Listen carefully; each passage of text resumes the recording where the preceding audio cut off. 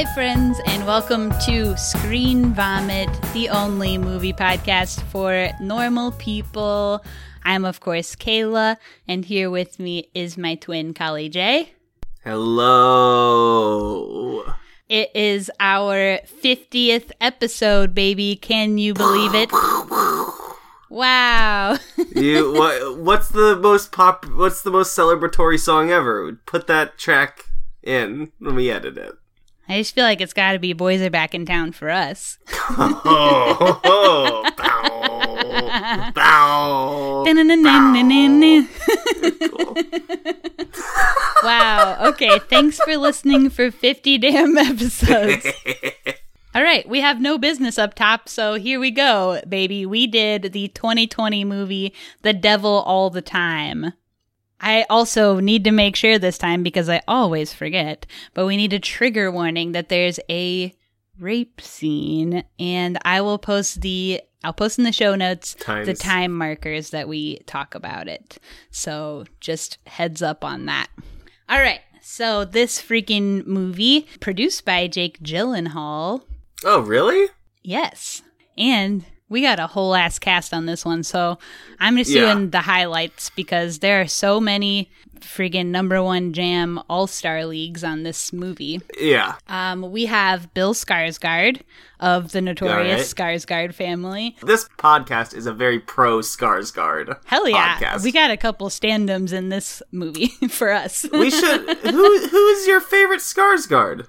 I know who it is. You already know who it is, Alexander Skarsgård. Yeah. But I do like Bill as well. I just haven't... I'm attached to True Blood. It comes up every episode. You have to know. See, I'm an old school guy. I love me Stellan Skarsgård. I don't even know what he's in. He's in everything. Stellan Skarsgård is in Deep Blue Sea, Avengers. Oh, yeah, okay. Melancholia. Yeah. I know the man. He's got such an inch. He's in Mamma Mia, for Christ's sake. They're all incredible. I mean, this family's wild. I mean, how do they exist? I don't know. Yeah. Anyway, Bill, the clown from It. Everybody knows this man. The one. We have Harry Melling again. We just covered him in Old Guard. Yeah. And he's historically Dursley from Harry Potter. Yep. He looks crazy now. I think he looks awesome in this movie. He's just a very distinct look. We have Tom Holland from the Spider-Mans. I got no opinion. Sebastian Stan, who plays the cop, is Bucky from the Captain America movies.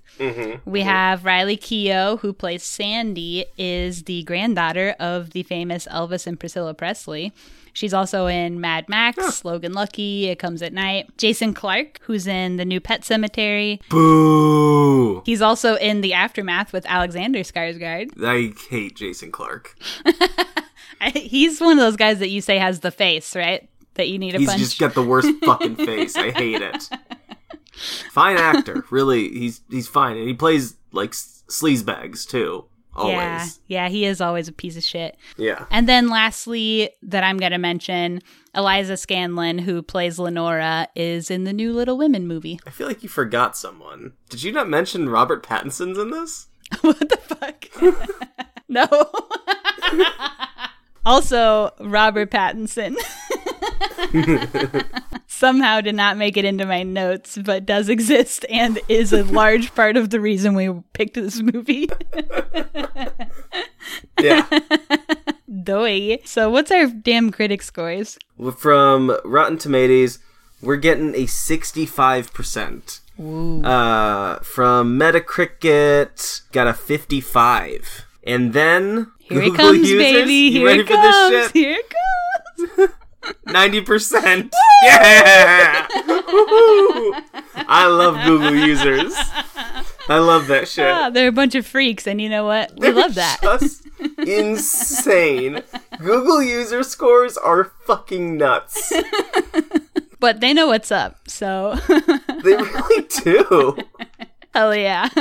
I disagree with them on this one, but they're always right. They're always right. That's just that. All right, let's watch the trailer. Yeah. Happy birthday, Arvin. Happy birthday, honey. Happy birthday to you. This was your daddy's. Brought back from the war.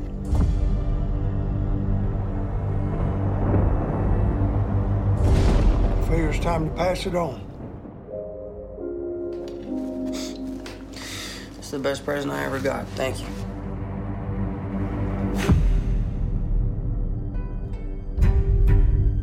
How and why people from 2 points on a map without even a straight line between them can be connected is at the heart of our story in Knock 'em Stiff.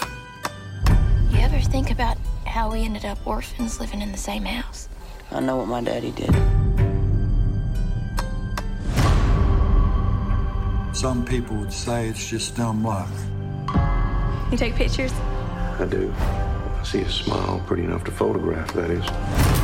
Others would tell you it was God's plan. Blessed are they who hunger and thirst for righteousness. That ain't no preacher. He's as bad as they got on the damn radio. When people look back on it, they had no other choice. There's a lot of no good sons of bitches out there. Excuse me, preacher. You got time for a sinner? You know, I studied something. It's called the delusion. A belief that is untrue. It is our delusion that lead us to sin. Delusions!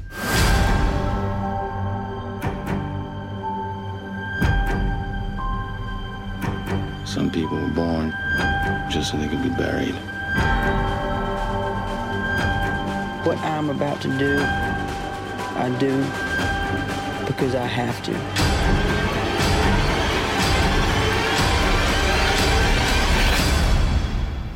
Not because I want to.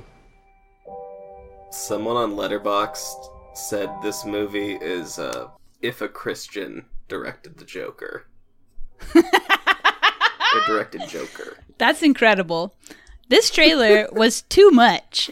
What? It's long, too. First of all, it's long. Second of all, every good part of the movie was in the trailer. That's fucked up. I mean, and I guess a trailer, you don't have the context, but too much. You got it all. Literally everything. All right, baby. This is going to be a doozy. Yeah, okay. All right. What? I'm so frustrated with us. Why? We've been duped. We were duped. We fell for the trap of, good actors are in this movie, so it must be good, even though all the red flags here were here for me. Number 1, period piece. I don't like it. I don't like movies set in the past. Everyone's dead already. You know what I think about just specifically on the period piece aspect of this movie? Do you ever notice how, I would say 99 times out of 100, that somebody wants to make a story that centers on like kind of a backwoods farm life people? I think they think you have to go in the past for that. I think people don't know that those people still exist and live in those places. They're still alive, this day. and they're pretty much still the same. It's just... That's totally true, by the way. Yeah. They were just like, we have to start this story. They started in the late 40s, early 50s? Late 40s, yeah. Is the earliest point, yeah. They do a 12-year flashback, but other than that, late 40s. They really pick the most boring time in American history, too. Mm-hmm. The 50s, no one gives a shit about the 50s. And it, like, just curbs inside to the 60s a little bit. Mm-hmm. But they don't even touch on any of the, like, the outside culture didn't really affect the movie a whole lot. Mm-mm. So, like, they still made time so important. Yeah. This motherfucker jumps around so much. It does jump around a lot, and it is a little hard to follow at times. Like, if you didn't have the kid and able to, like, see how old the kid was at different stages, it would be really rough, and it still is a little rough. Yeah. But the time periods almost don't matter, even though they say them and they talk a lot about 3 months earlier, 12 years earlier, Constantly. whatever. They don't really matter all that much in the end. No, this was one of those movies that is, like, contrasting something I brought up in Shin Godzilla. Go listen to the Shin Godzilla episode. Yes. I talked about, like, necessary fat, like, good like having fluff was good for it. Like it made it interesting. Yeah. Whereas in this, there's a similar level of like minutia that is detailed upon and discussed. And it doesn't matter. None of the dialogue really matters in this fucking movie. A little bit does. I will say, some of it, at a 2 hours and 18 minutes runtime, there was some stuff that could have been cut. There was some stuff that could have been cut, and I think we'll talk about as we go on. But there definitely was a little that could have been cut. But I think also maybe an issue is that this was a novel. This was based on a novel. And that makes sense. So that's the key to your piece here. That's why like it's jumping around so much and it feels like you're watching it in chapters kind of, is because it's based on a novel, and actually the guy who wrote the novel, Donald Ray Pollock, narrates the film. He's the narrator. Okay. So I was wondering who that was. All right. I think that's kind of cool. He's not an actor. He didn't even narrate his own audiobook, and they just got him to do this. Very cool. So I thought that was kind of cool, actually. And I feel like, I mean, we'll get to what we think of the movie overall, but I do think that this probably plays a lot better as a novel. Oh, yeah. It might even be pretty good. I mean, I haven't read the book, but it probably is just like a little more coherent in book form. Yeah, definitely more digest. This is like, you could make this a better movie. I honestly think by like unfucking the time in it, by making it just linear, I think it'd be a fine movie. I think it'd be still kind of boring. I just don't know that you could do it much differently and have it still make sense. I kind of like how the different characters kind of weave in and out of each other's paths, you know? I think it's kind of neat. I appreciate that. But it is a little complicated. yeah, that's the thing, is like I appreciate that film device of like interweaving characters. You see that a lot, like Quentin Tarantino loves that shit. It is like exciting and engaging and keeps you on your toes. But I think this was too many characters. Yeah. I think and that we can was get my to that issue. Too. The issue became like, and this is not a slight against any of the actors who all were great. Everyone's performances, great. I liked the accents, all right? Sue me. Sure. I think it is just, I mean, really, truly, like, anything that's wrong with this movie mainly boils down to that all those things would play better as a novel and not a movie. Yeah. Oh, yeah. A novel, you can have fucking 50 characters and have them develop well. Yeah. Just trying to videoize it. Is there a better word for that? It's just condense it. I haven't, like I said, I haven't read the novel, but allegedly this stays like relatively true to the book. And I just think the book is made in book format and not in movie format. Yes. Yeah. It's a swing and a miss. Well, I don't know. I like the movie, but we'll go through it. All right. So this movie mainly circles around Tom Holland's character, Arvin. What a name, Arvin. Dumb as hell. But like we said, it kind of weaves in these other stories of other people. And they're kind of, it all boils down to how they relate to Arvin and how they get tangled into his story in some way or another. And so because of all the time jumps, we thought usually we go pretty linear when we're doing our discussion, but I think just for like clarity, it's going to be better if we go kind of story by story or by character. Yeah. So this movie basically takes place in 3 different years: 1948, 1957, and 1965. We can start with Harry Melling's character, which is not the first thing that happens in the movie, but just order-wise, it's going to make the most sense, I think. It's the most basic, yeah. So his timeline is in the 1948 area. So this movie is taking place largely in a small town in West Virginia. And Harry Melling is a preacher at the family's church. And I loved Harry Melling in this movie, I have to say. He's great. He was incredible. And I think this is the most normal I've ever seen him look. Yes, I agree. He looked fucking nutso in The Old Guard. He did. That poor soul in The Old Guard, because he looked so... He was kind of cute in this movie. He looked normal. Poor little fella. Yeah. He seemed so nice. So yeah, I was in love with his character. He comes into this church and plays a damn bop, okay? He's singing a little tune with his wheelchair friend. In the blood of the Lamb. Are you trusting in His grace this hour? Are you washed in the blood of the Lamb? Are you washed in the blood, in the soul cleansing blood of the Lamb? Are your garments spotless? Are they? I'm sorry. That You didn't song love is the not song? a bop. I thought it was fun. Bathed in the blood of the Lord, the Lamb, whatever that old. I just liked watching him sing a little song. I thought it was cute. So, like we said, this is taking place in a church in West Virginia. And I have to say, I was getting a lot of TBT to a movie that we've done way in the past, Them That Follow. Loved it.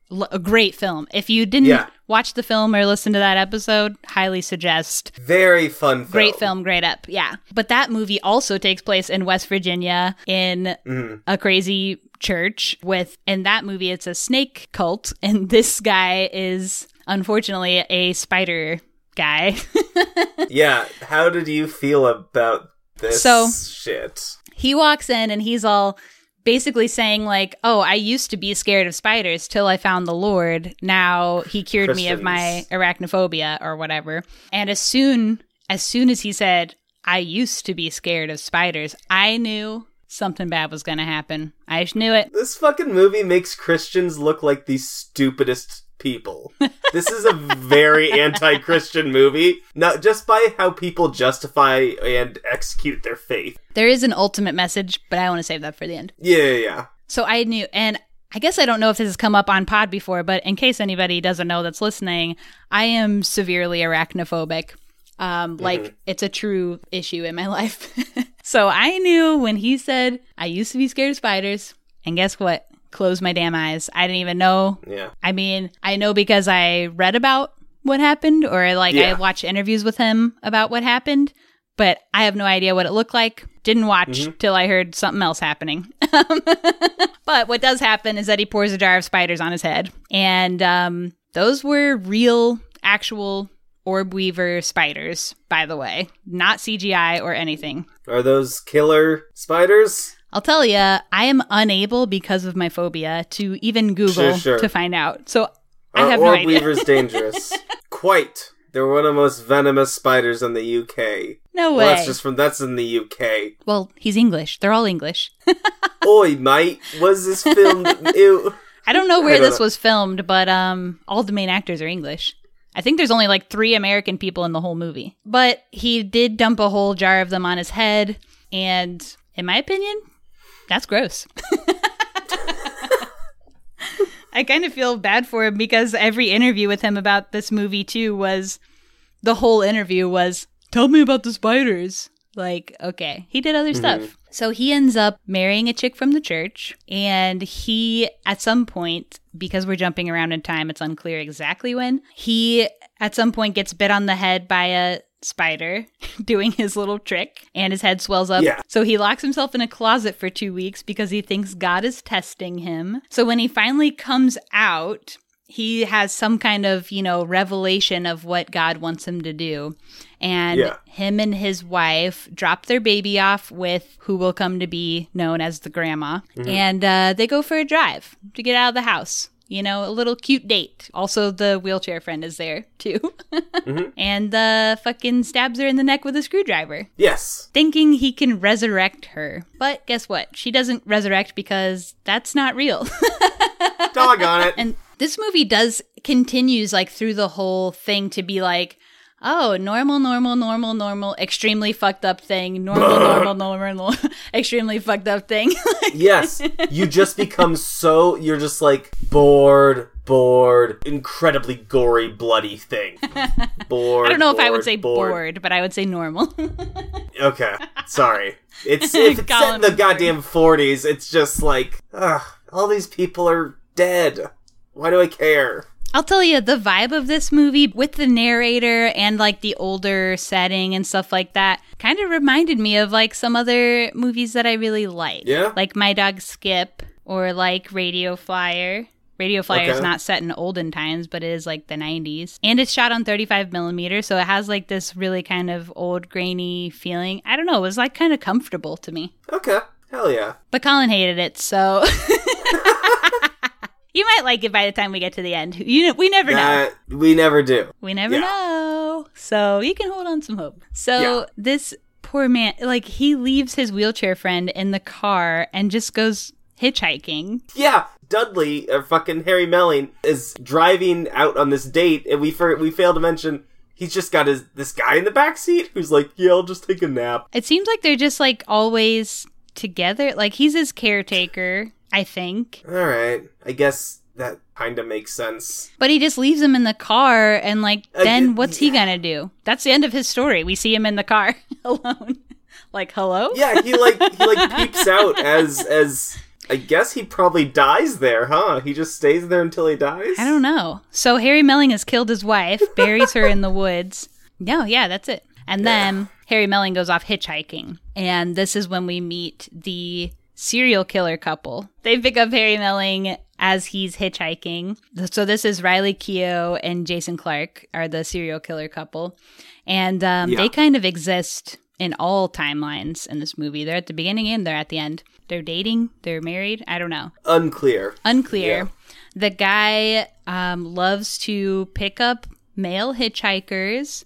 They act like they are a good Christian couple. More is kind of revealed about them as the movie goes on, but basically their like thing that they do is that the guy will hold the men at gunpoint and force them to bone his girlfriend and murder them, and they take a whole bunch of pics the whole time throughout all of it, right? Yeah, I don't have a problem with some of that.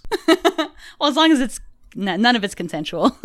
No, because as it happens with Roy, I was laughing. Yeah. He's like, go lay next to my wife. I got something up there for you. And he's like, oh, hey, I don't know what this is all about. And I'm like, you doofus. You dumb. He's too good Christian boy. And he just murdered his wife. I mean, he needs a break, you know? I guess he did just murder his wife. And he still got the baby at grandma's. That's like the last line that he says is like, oh, Lenora, that's my daughter. Yeah. And boom, shot. Yeah. Shot dead. This couple loves doing that, and they continue to do it throughout the movie. Also, the chick, her brother's a cop, and that becomes important later.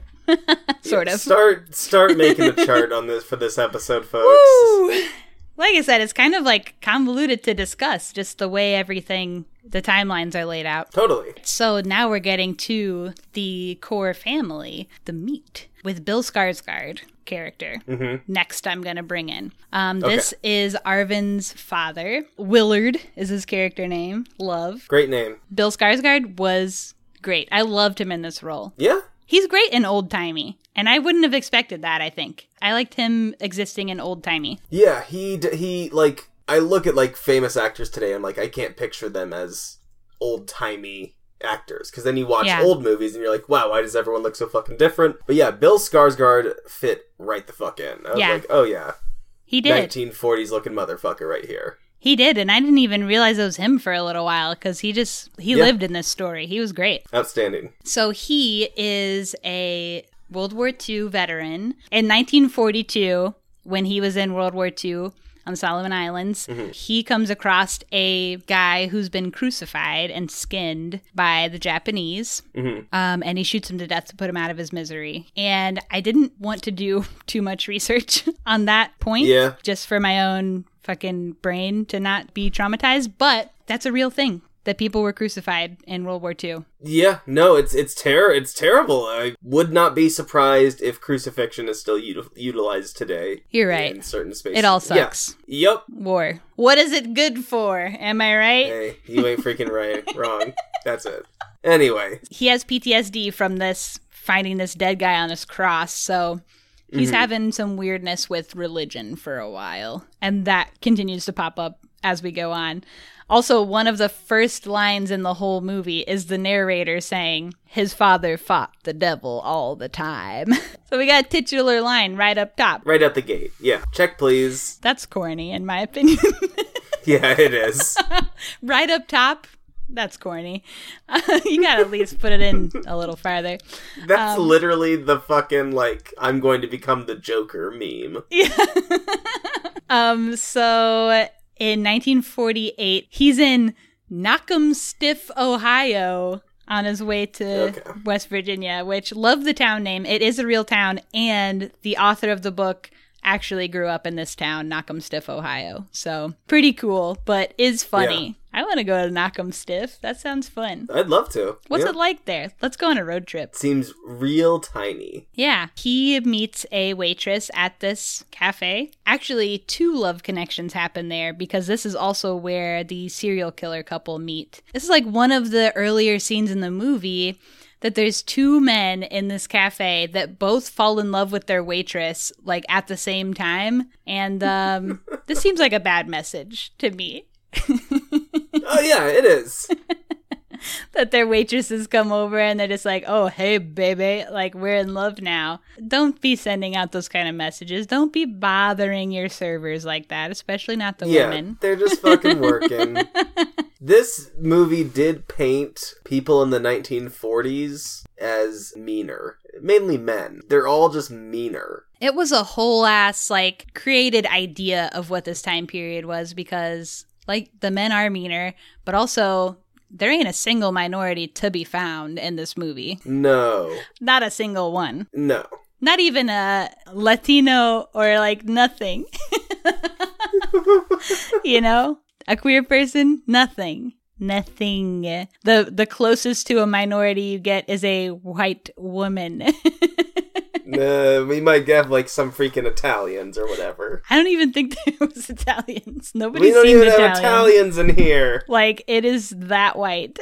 You literally don't even see Japanese soldiers when he's in his flashbacks to World War II. Nope, sure don't. That is one criticism that can certainly be made about this movie. Yeah, it's white as fuck. It's white as fuck.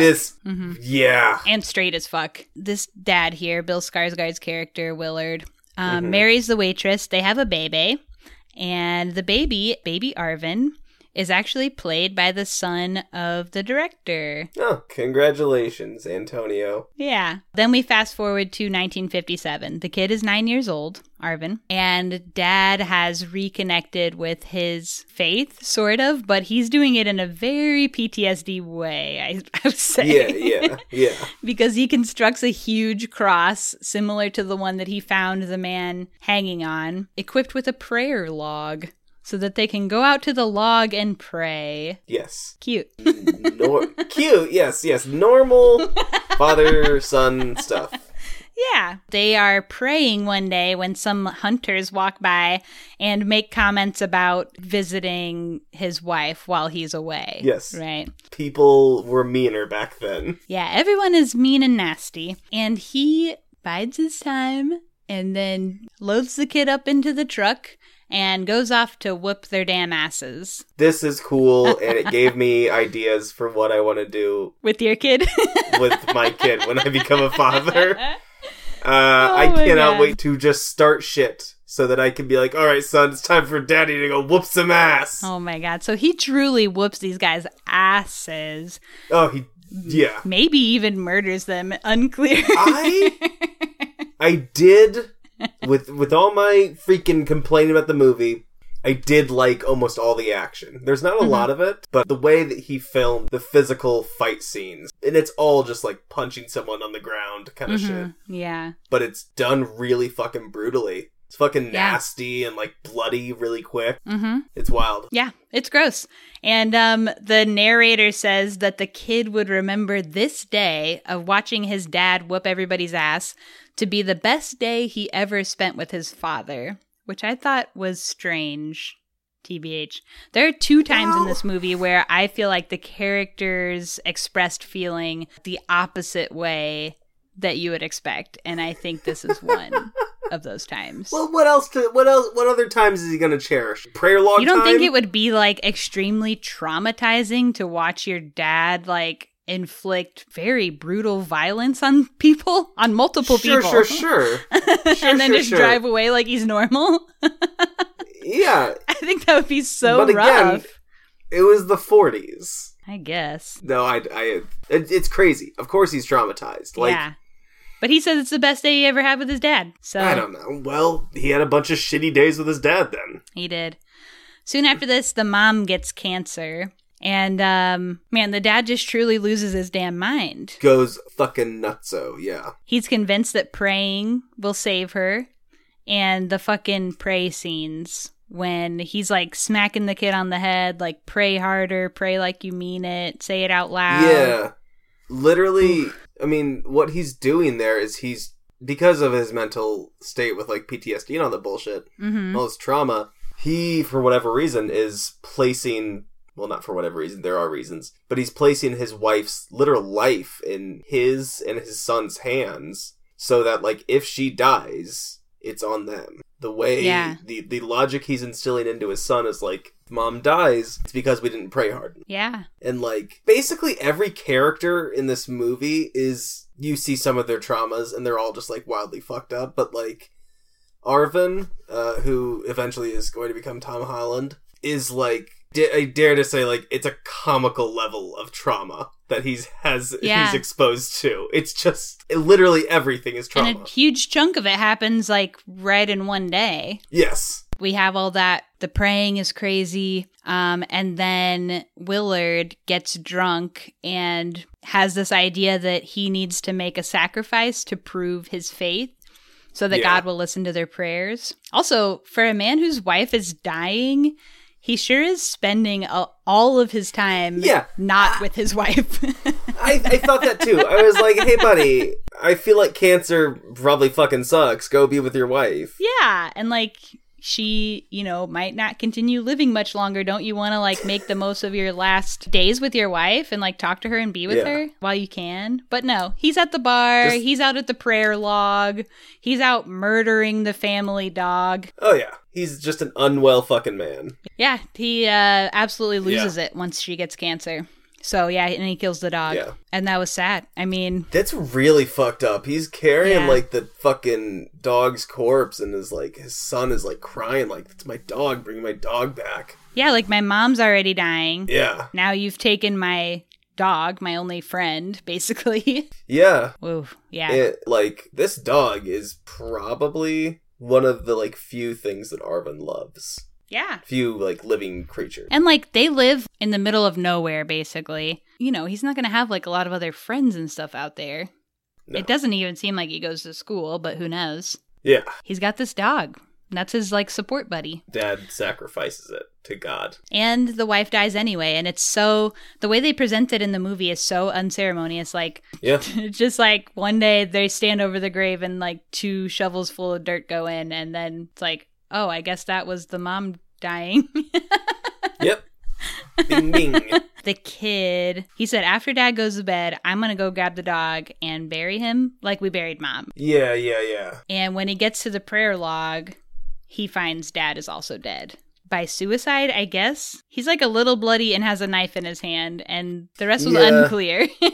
they call it suicide. Yeah. So he's orphaned. Like, Mom and Dad have died in the same day. And the kid was so mad at his dad for the dog. So he has to grab a cop. And it's when we meet Bucky. What's his real name? Lee. Yeah, Sebastian Stan. He is a dork-ass goober. That's what I wrote in my notes. Yeah, he's dumb as a box of rocks. Yeah, so he's dumb as a box of rocks, and he's just, dork-ass goober. Kind of shows up not taking anything seriously. And the kid has to take him to where his dad's dead body is. And when we get there, that's when we get the reveal of the dad has crucified the dog in the same way that the man was crucified. So he's like reenacted his trauma. Yeah. That was a lot. Yeah, that's like a literal manifestation of concept of generational trauma. Mm-hmm. Like, the dad is passing on the thing that traumatized him to his son, is like, here you go. It's yours now. Yeah, and I think that that's something... That's like a topic they really explore in this story, is generational trauma. And that's something that he's dealing with for the rest of the movie and maybe forever. Yeah, probably forever, yeah. Yeah, and I think that's a cool concept to try and even tackle because it's not really addressed that often No. in cinema, I would say. I agree. So I think that's kind of cool. As far as the cop goes, in my opinion, largely unnecessary storyline. Most of his shit could be cut. Yeah. Weird side plot. I don't care about any of the other shit that he did. I didn't need it in the story at all. It didn't add anything. No. I liked seeing him die and that's it. He is a bastard, as they all are. Yeah. Yeah. Like, he sucks.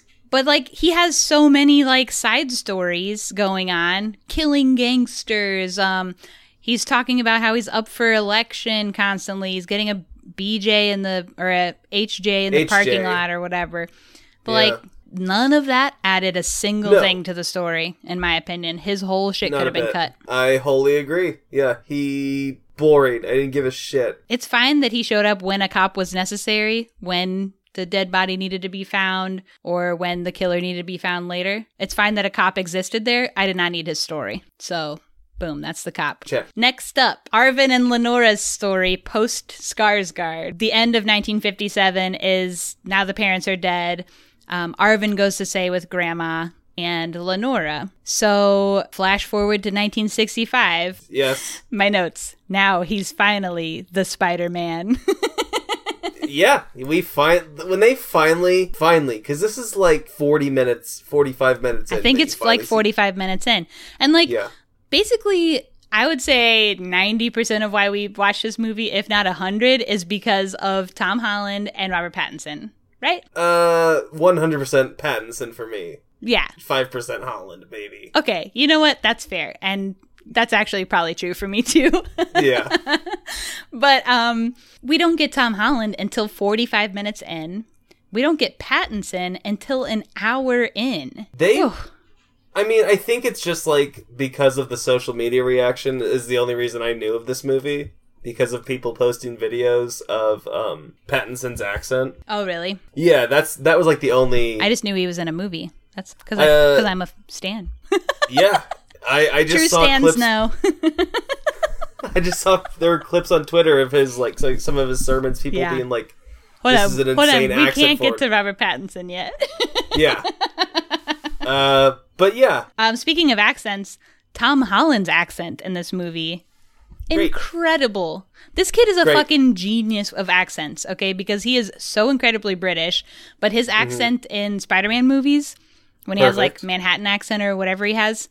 Yeah, incredible, absolutely spot on, perfect. His accent in this movie, where he's like Southern, whatever, old-timey Southern, absolutely perfect. Like, it seems like the voice that would come out of him. Do you know what I mean? Like, totally, it doesn't seems natural. Yeah, it never for him seems like somebody doing an accent. It seems like that is the way that dude talks, and that's crazy. How is he so good at this? Yeah, there are a few people who have as good of accents as Tom Holland. Yeah. I'd never really even thought about that. Yeah, he's outstanding. He's so good. And he's so young. What a young genius. Yeah. 24. Fuck you. Yeah. 24. And he looks like a baby. He is a baby. He is a baby. Some of the boys at school are bullying Lenora. Obviously, that's going to have to be handled. So eventually he picks his time and he goes and whoops all the boys that have been picking on his sis, exactly like how his dad did that time. I loved it. In the car. Yeah. This scene actually fucking ruled ass.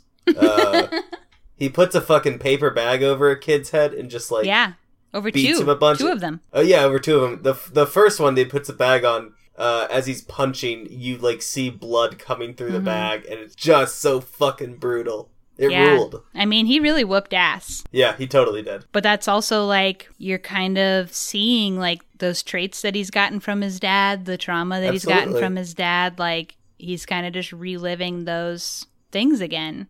And he also, it's mentioned that, like, he has, like, a weird thing about praying, just like his dad did. He's very close to Lenora, who's very prayerful. Very, very Christian. Yes. Yeah. Extremely Prays Christian. all the time. Yeah. And they don't know that her dad is dead. But they do know that he killed her mom. Because her mom's body was found. At one point, they do have a discussion about, like, how she forgave her dad for what he did to her mom, and she wants him to forgive his dad too for what he did. But he ain't having that yet. No. Lenora is just like pure good. She is. Just a very like pure, and I know that's part of like her character is just like in a larger story arc sense. She is a purity that is placed here in the story specifically to be ruined. Which is coming up. Like, yes, exactly. Yeah. So at this point, we'll jump over to Robert Pattinson. He's fucking nuts in this. Oh my god. So he exists in the 1965 timeline. He is a preacher from Tennessee who's come to their church now. His name, incredible. Preston Teagarden. Absolutely perfect. Love the name. And we just have to discuss his character. Just wild. Now's the time. The fucking voice. Oh my god. I'm not going to try to replicate it, obviously. Just... Do it. No, I can't. I can't even get close. I do it. Well, I guess. No. He's like... he reminded me of, like, Lindsey Graham. Just like this high... Frasier? No, Lindsey Graham's a South Carolina senator. Oh. Not Frasier. That's, Kelsey Grammer. Kelsey Grammer. Wait, are you talking about Lady G? Is that who they call Lady G? That is Lady G. Oh, okay. Yeah. That's the only reason I know that is because every time somebody says Lady G, I think they're talking about Lady Gaga, and then they talk about how much he sucks ass, and I'm like, they're not talking about Lady Gaga. Now I'm depressed. No. They're talking about Lindsey Graham. This is the man with little ladybugs. I don't know about did his you fucking... see that? I there did was not like see... a fake fanfic story going around that got passed around as true, that he had a bunch of little moles around his asshole, and he slept with a hooker or whatever, a sex worker. Yeah. And the sex worker was like, what's going on here? Or like thought it was shit or something. And he was like, oh, those are just my little ladybugs. But it turns out that it was fanfic and it was fake news, but it got passed around a lot. Damn. I wish. That's awesome. That rules. Anyway, that's the kind of like... That's the only kind of news I take in.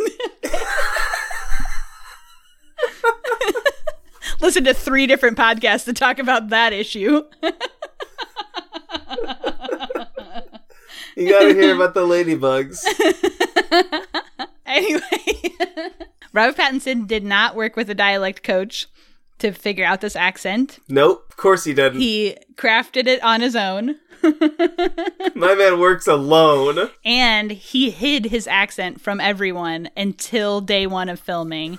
Whereas everyone else who was involved with this, like, were sending in tapes of their accent. So, like, the director and stuff, so they could get, like, a feel for everything.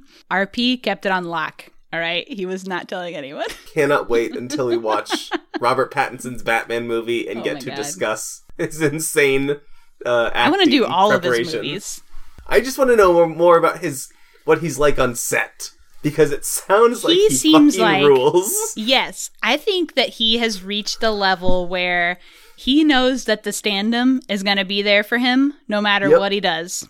So he has got no fucks left. He's taking all the risks and just kind of seeing what happens. Like, he's showing up wild man on the loose, unhinged maniac, just diving in, throwing himself, quite literally, because he does throw himself over a pew in this movie.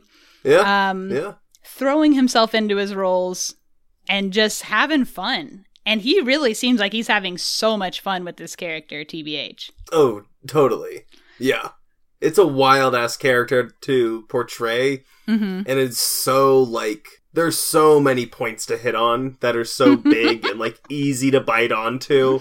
And, like, he's chewing the scenery totally with his, like, fucking hokey-ass sermons that are just, like, meandering bullshit. Yeah. That doesn't really mean anything. And it rules.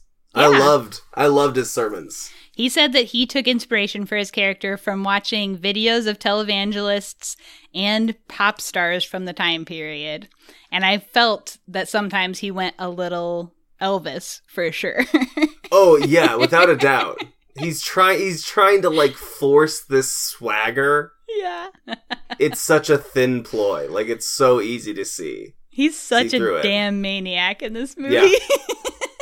He's great. And his He's voice great. is so funny. And you know what? For being like an accent that he developed by himself, I think this is probably one of his better accents.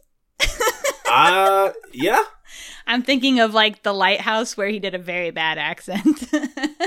Yeah. Or I don't know what other accents. This one was good though. I loved his Lighthouse accent. It was just so... Anyway. But it was inconsistent and bad. It didn't seem natural. It was the opposite of Tom Holland disease. So he is this wild new preacher at their church since the other man is dead. One of the first scenes that we get is him roasting grandma for bringing in chicken livers to their like potluck or whatever and being poor, like publicly roasting her. Oh, totally. And she's just humiliated.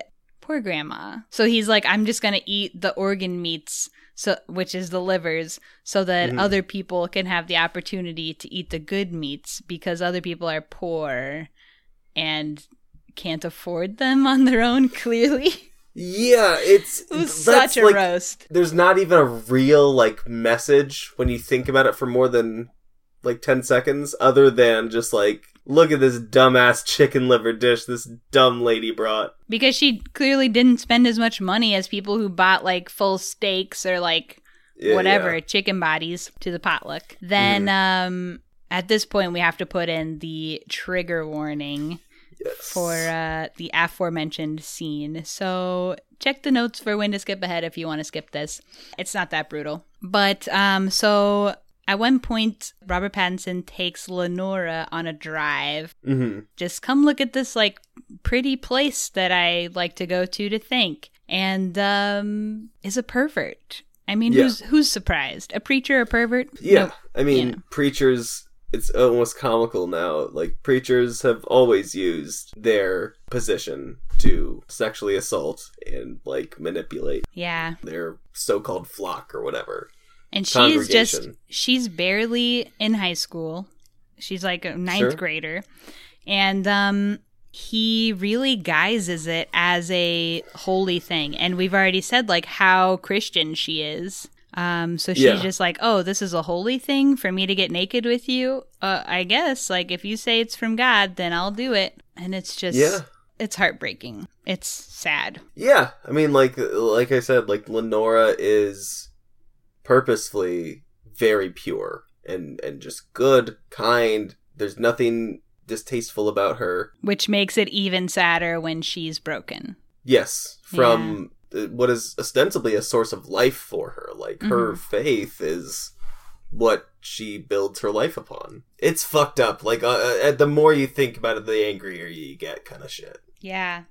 And this was the second scene where I felt like the character had a reverse reaction to what they should have had. Because then it's like, oh, she was in love with him just like her mom was in love with the preacher before, after he just raped her. Like, that was not the right thing. Is that because this was written by men again? we don't have a great track record. No. Ugh. So, that's the end of that. Basically, she comes up pregnant after this. It seems like they continue their relationship for a while. It's unspecified amount of time, but that it was maybe more than a one-time deal. We get that great line from Robert Pattinson. See, think about it. How could I be the daddy when all we done is spent time with the Lord? Think about it.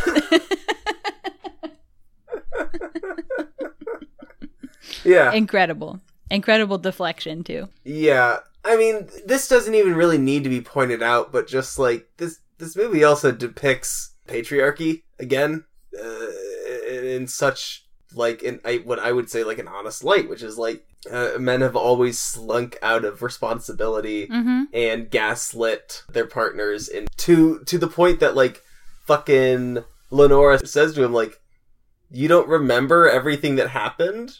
But what about everything we did in the car? Like, and he's literally basically like, I don't know what you're talking about. What's sex that we had? And he gets away with it. Yeah. Like, there's nothing she can do because of how much fucking power he holds, because of the color of his skin and because he's got a dumb dick. And he's a preacher and... Yeah. He's hiding behind the fucking facade of Christianity. Classic. Tale as old as time. Yeah. And he tells her she's going to have to figure out how to get rid of the baby, or... Yeah, just get rid of it. Or she's going to be a whore mother with a bastard child and her grandma will die from shame. Says it to her face. So that is intense. So I remembered to do the one trigger warning up top, but forgot to do the second one, which would be suicide. So trigger warning, yes. Suicide. Yep. So she goes to hang herself because it's the 1950s. She's pregnant with this preacher's baby, and what's she going to do about it? And what the fuck? This sucked because at the last second, the narrator makes sure to say that she suddenly knew she'd be okay. Her baby would be fine. She would be fine. Grandma would take care of everybody, blah, blah, blah. And then she accidentally kills herself once she decides she's not going to kill herself. And, yeah. I thought that was rude. I rolled my eyes really hard at that shit. I was just like, shut the fuck up. Like, I don't know, have a character commit to this. Don't fucking, like, fucking stupid. It was just, like, unnecessary pain, I think, to add to the story. I tell you, I fucking hated this narration. Really? Yeah. Just like what he was... What? Go ahead. He just said everything. Yeah. It was all show, no tell, or all tell, no show. Yeah. I mean, there was show as well, but you don't need to tell me long. I kind of like the narrator. All right. I don't know. I think, like I said, it gave me the feeling of some of those movies I really liked growing up. But totally. You don't see narrators too often anymore, I feel like. Do we? In some movies, you'll just have like a character will narrate a scene with their inner monologue. Specifically a narrator who is not part of the story. Yeah. No, not often. Very rare. I think that's kind of cool. After her death, this is where everybody's stories start to come together. Yeah. A random cop, not the cop, tells Arvin that Lenore was pregnant when she died. Arvin always had a weird feeling about Robert Pattinson's character, so he watches him for 2 weeks and watches him F another young girl and be a pervert to his wife, and then he knows that this man is the one who knocked up my sister and made her kill herself. And I don't exactly understand how he followed Robert Pattinson without being noticed, because like the camera angle looks like he's just following him in a car. Yeah. To their like hideout point too. At this point, I asked myself, how does he have all the money to do all this? Wait, why does he need money? You gotta pay for gas. I guess. Where is he eating? What is he doing for these 2 weeks? Is he still going to school? Don't know. It doesn't matter. You know, it's suspending disbelief. Mm-hmm. But I at this point, I was like, all right, this is a fucking kid we're talking about. So he writes a goodbye note to his grandma because he knows that he's going to go commit a murder and he's going to have to skip town after that. So he shows up to the church, and I do think it's kind of funny that Robert Pattinson is just always in the church. Like, does he just live there? Like, what's his deal? They should. I think if you're a preacher, priest, pastor, I think you should have to live in the church.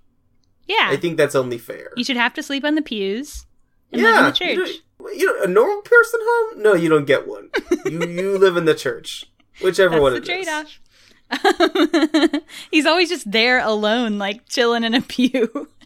Yes. I just think it's kind of funny. Yeah. So Robert Pattinson didn't show up until an hour into the movie, and at an hour 41, he is murdered. Yeah. The man's barely in here. And I thought that was kind of rude. Yeah, the character didn't need to be in the movie anymore. I just wanted more RP. But yes, I understand. I agree. It's like Yeah, I wanted to see more of it. Yeah. We're going to have to do more RP movies. So Arvin's got to skip town, and guess how he does it, baby? Well, he how? goes hitchhiking. Yeah. So who would pick him up but the murderous couple? And so they pick him up, and they both have guns. He's feeling weird about it. Yada, yada, yada. He shoots both of them. Very cool. No, it rocked, I think. I agree. After the girl is dead, I just wrote down what the narrator said, like, she'd always been sort of fucked up. Like, that is rude. This woman is dead. But she was a fucking serial killer. She was a serial killer. And she posed, like, with their dead bodies and all these pics. That's weird. That character pissed me off, actually. Her character? Totally. Why? Yes. Because, not necessarily her character, how the character was handled. Her character was interesting because, you know, the whole time she's not on board with the murders as much anymore. The thrill is gone, you know? Posing nude next to mutilated corpses, not doing it. Yeah. Does that lead to why she doesn't have bullets in her gun? She doesn't have bullets in her gun because the husband unloaded her gun before they left because he just didn't trust her. He thought she was being fishy. Okay. Yeah, and they explain that away by, like, saying, like, oh, he's also, like, super fucking paranoid. Yeah. Because he's a serial killer. Okay.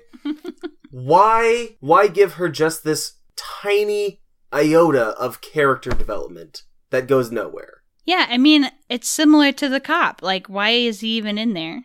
Exactly. Like, she just doesn't... Yeah. And, like, it's interesting. She's a fucking, like... that's something I feel is an interesting dynamic to me. Yeah. A serial killer pair and one of them is wanting to defect? Mm-hmm. Sure, I'm into that. Yeah, and that's, like, just another thing that probably just plays better in the book. Yeah, it just came off as, like, clunky. A drop of an afterthought, yeah. Yeah. Arvin makes it back to his original hometown of Knock'em-Stiff. Very cool. Finds the prayer log that's still standing after all these years. Finds his old dog's bones. And has a little moment where he forgives his dad. And understands why his dad did what he did. And that he just, like, really needed to be with his mom. No matter what. So he comes to a little moment of peace. So at this point, just to make it clear, he has killed 3 people. My man is on what we call a murder spree. Not by any, like, he's not a maniac. He killed Robert Pattinson because he had to stop him from being a predator. Yes. And to get justice for his sister. And he killed the serial killer couple because they were going to kill him. So yes, he's normal. Yes, I support all 3 kills, but he's still on a murder spree. But he's trying to be normal and get out and, you know, live. Yeah, he doesn't want to be on the murder spree. No. The cop, yes. Gets a call from West Virginia saying, oh my God. Hey, this kid used to live there and we think he murdered someone here and he might be coming back. And the cop instantly knows who it is because he was the one who showed up at the night his parents died. So he shows up with a shotgun. He's also the cop is seeking vengeance. Yeah. Because Sandy was his sister. Yes. Mm-hmm. And this kid has killed his sister. Yes. Yeah. It's just like a cycle of revenge at this point. Yeah. And he shows up with a shotgun. He's lost his damn mind. I think he's drunk. And essentially, Arvin ends up shooting the cop also. Kid doesn't want to kill him, but... No. But the cop's not having it. Absolutely. And he had previously destroyed all the evidence of his sister, all the pics of her with the dead bodies, except one. And guess who has the pic? It's Arvin. So the last thing that the cop sees before he dies is this fucked up pic of his sister posing with a dead corpse when he thought that he had just cleared her name, basically. And now this kid's got proof again. Yeah. Then he goes hitchhiking again, a GD maniac. Who would ever... Yeah. He's like, thank God I still have 100 bullets. No, he buried his gun. Oh, yeah, never mind. He buries his gun with the dog's bones. So he has no gun now. Yeah. And it's the same day that 2 other hitchhiker picker-upper people have tried to murder him. Now he's hitchhiking again. I don't know. The 50s were wild. 60s, whatever, were wild. Yeah. So he gets in this van and he does the biggest yawn I've ever seen. I literally thought he was having a stroke. He looked insane. It was such a long yawn. I noticed it as well. Remind you of any other movie we've done on the podcast, the ending of this movie, where he gets in this car and he does this big yawn and he finally falls asleep after all the trauma he's experienced. And I would say that is exactly the ending of Never, Rarely, Sometimes, Always, which we've previously covered on the pod. Oh, yeah. So I was wondering where you're going with that. I could not think of a similar ending. It's literally exactly the same because he's not to where he's going. He's got a whole mess to deal with whenever he gets somewhere else. But, it's just the end in this of this moment, he's got a little bit of peace. Yeah. He's forgiven his dad, but it is still kind of making commentary on generational trauma and like the parts of our parents that stick with us because, well, first of all, the gun he used to commit all these murders was his dad's gun. Yeah. So that's kind of interesting. And then at the very end, when he is in the van, what's playing on the radio is a speech about the Vietnam War, which is historically like the only war that we basically lost, right? So is it saying like he's losing the war on dealing with the darkness from his dad? The self. Yeah. Yeah. I guess. There's also, you know, kind of a statement about power dynamics throughout this whole movie because each of the terrible people in this movie hold power in a different way. Right? So, like, there's two preachers who are terrible. There's a parent who's terrible to the kid. Yes. The cop is terrible. And the drivers of the car who are, you know, they're at the wheel, so they hold that sort of power. They're the only terrible people in the whole movie, are the people in power. I love a movie that posits that. That always rips to hear. Because it's true. Yeah, it is true. I think it's just an interesting thing to look at. Definitely. So I found this movie interesting to watch. I thought there was some suspenseful moments. I thought every actor absolutely killed it. Outstanding. The characters were all very cool. Yeah. I mean, it is the cop. Well, obviously, cops have never. But I still like the actor. Winter Soldier's very cool. Yeah. Fucking no! This movie has a ton of meat to chew on. There's plenty of hits in it, and like it is technically well done. You know, like all the cinematography is well done. It's all very well done down to the actors. But it's just that fucking. Once you told me it was a book, I was like, yeah, it's a better book. Yeah, that's what it comes down to. I think it's a better book. I've got a baby brain. I cannot process all of these characters at this fast of a pace. I think it was a fine movie. Mm-hmm. But it's probably a really good book. Oh, yeah. I think there's some really good storytelling. Yeah, I fucking just skimmed through the Wikipedia for the book, and I'm like, this sounds tight. Yeah. I would love to read this. They tried to, make a movie, and it's too quick. They adapted something into a movie that maybe shouldn't have been adapted. Correct. Or should have been adapted very specifically. Fucking miniseries would be great. Miniseries would be cool. Otherwise, they'd just have to, cut out a lot of things. Just too much. Yeah. Yeah.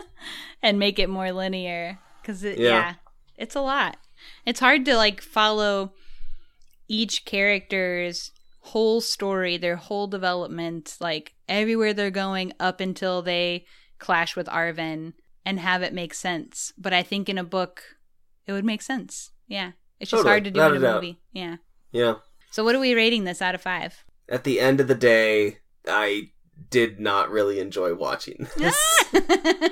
I just didn't. Because of, I think, the lack of emotional attachment I had to the characters, I didn't really care about any of them.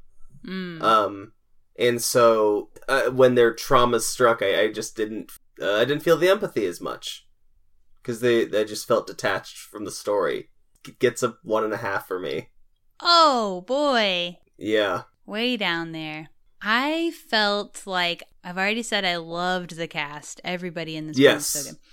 I did really love the subject of like dealing with things that are passed down to you from your parents. Yeah. But that is also, I have bad parents. This is relatable to me. Totally. Yeah. I have bad, terrible parents and constantly worry about what I've taken from them.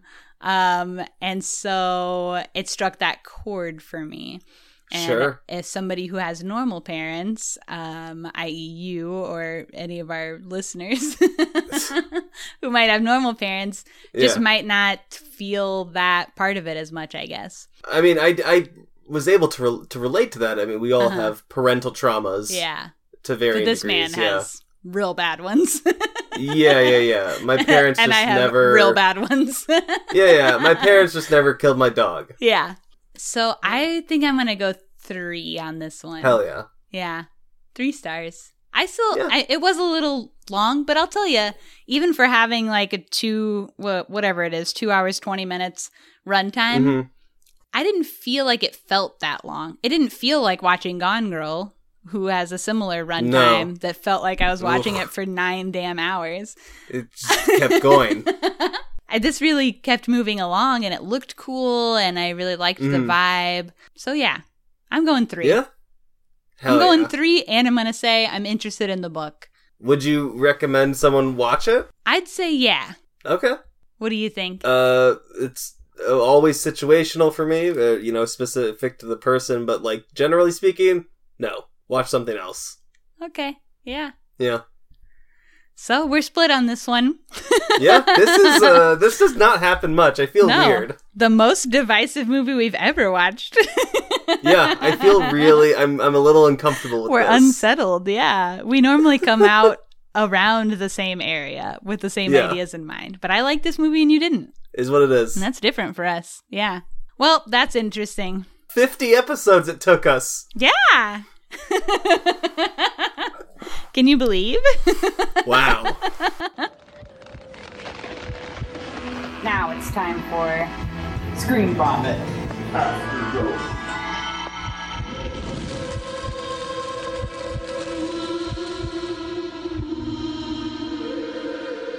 Kali, what the freak you been watching? Yo, I had a movie extravaganza night. What'd you last watch? night. I decided to take a leap into my watch list and watch something just like...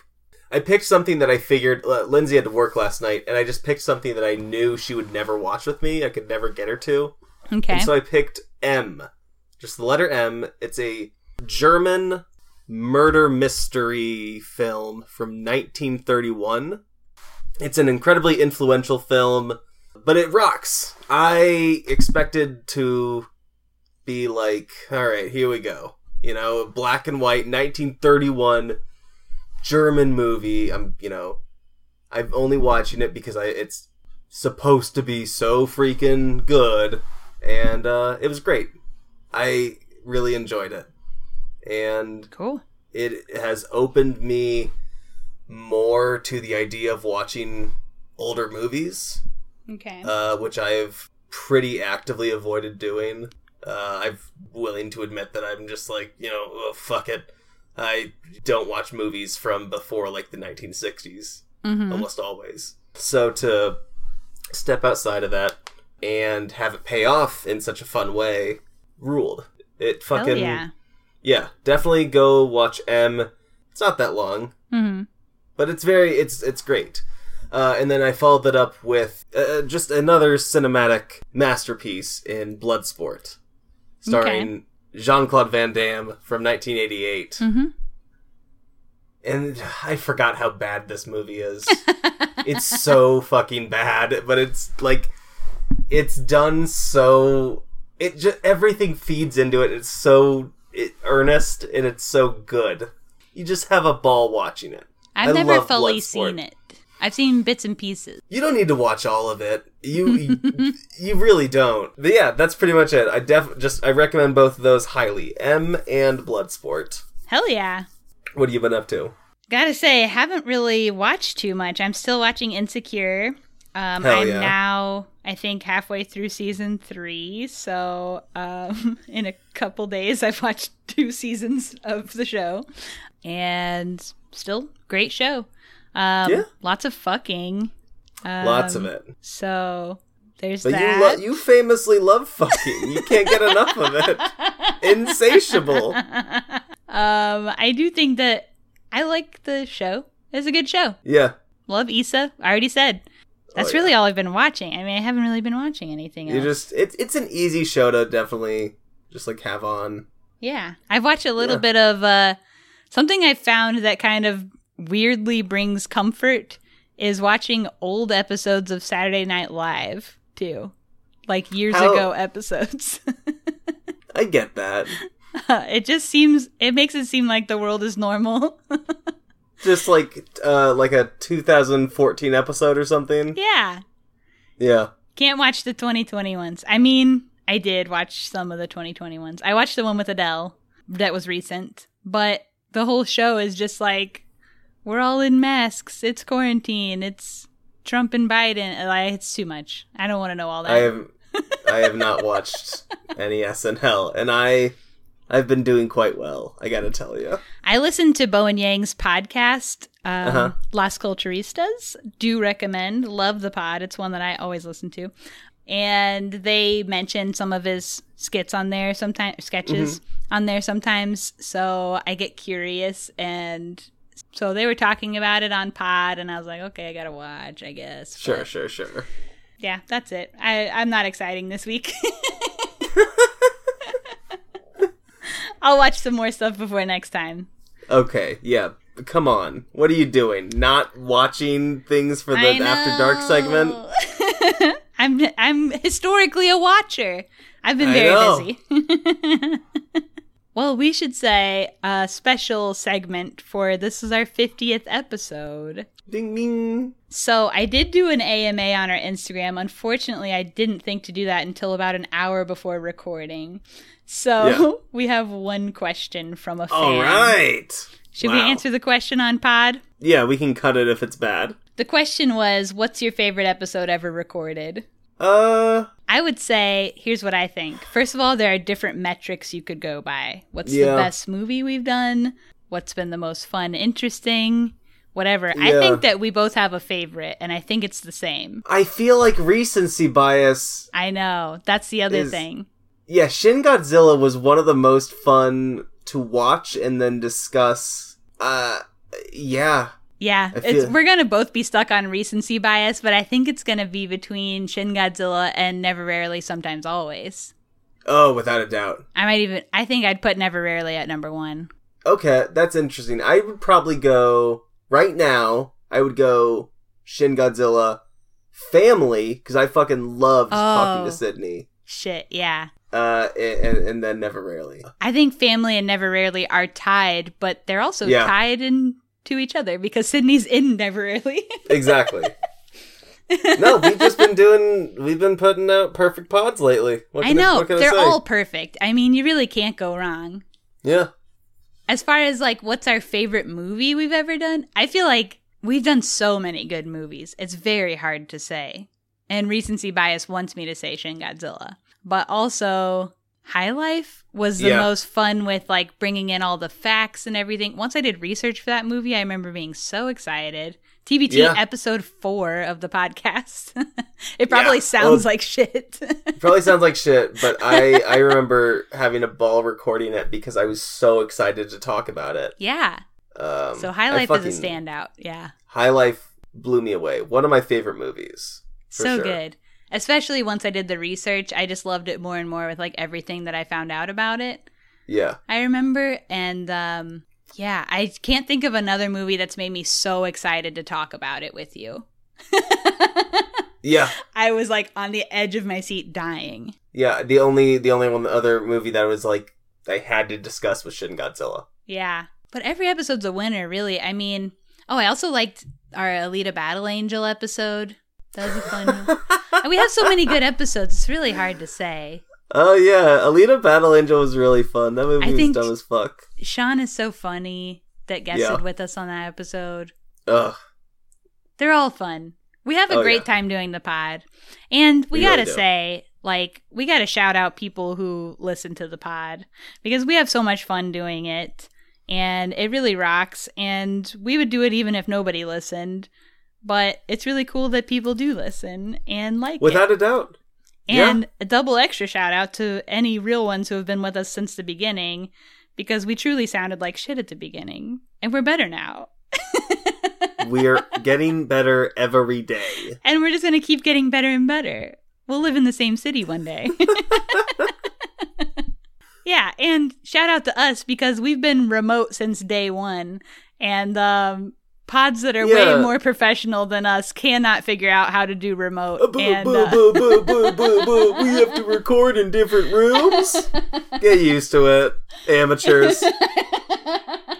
and we're 100% pro, so pats Yeah. on our own backs for that one. So yeah, just had to shout out everyone. We're so blessed. This is great. Yeah. All that being said, now it's time for damn plugs, I think, right? Oh, yeah.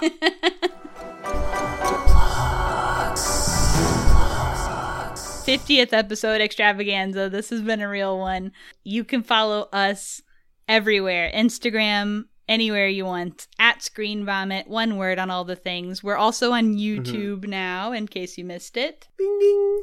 Subscribe on your podcast app. Tell your friends about us if you like us. Leave us a review, please. Yeah. You can send us an email at screenvomitpod@gmail.com. You can tweet at us with your thoughts on this movie or other movies. I always want to know what you're watching. Next week, we'll be watching Mandy. And we'll be joined by a special guest for that one. So Yeah. it's going to be a good ep. Another perfect episode in our string of perfect episodes.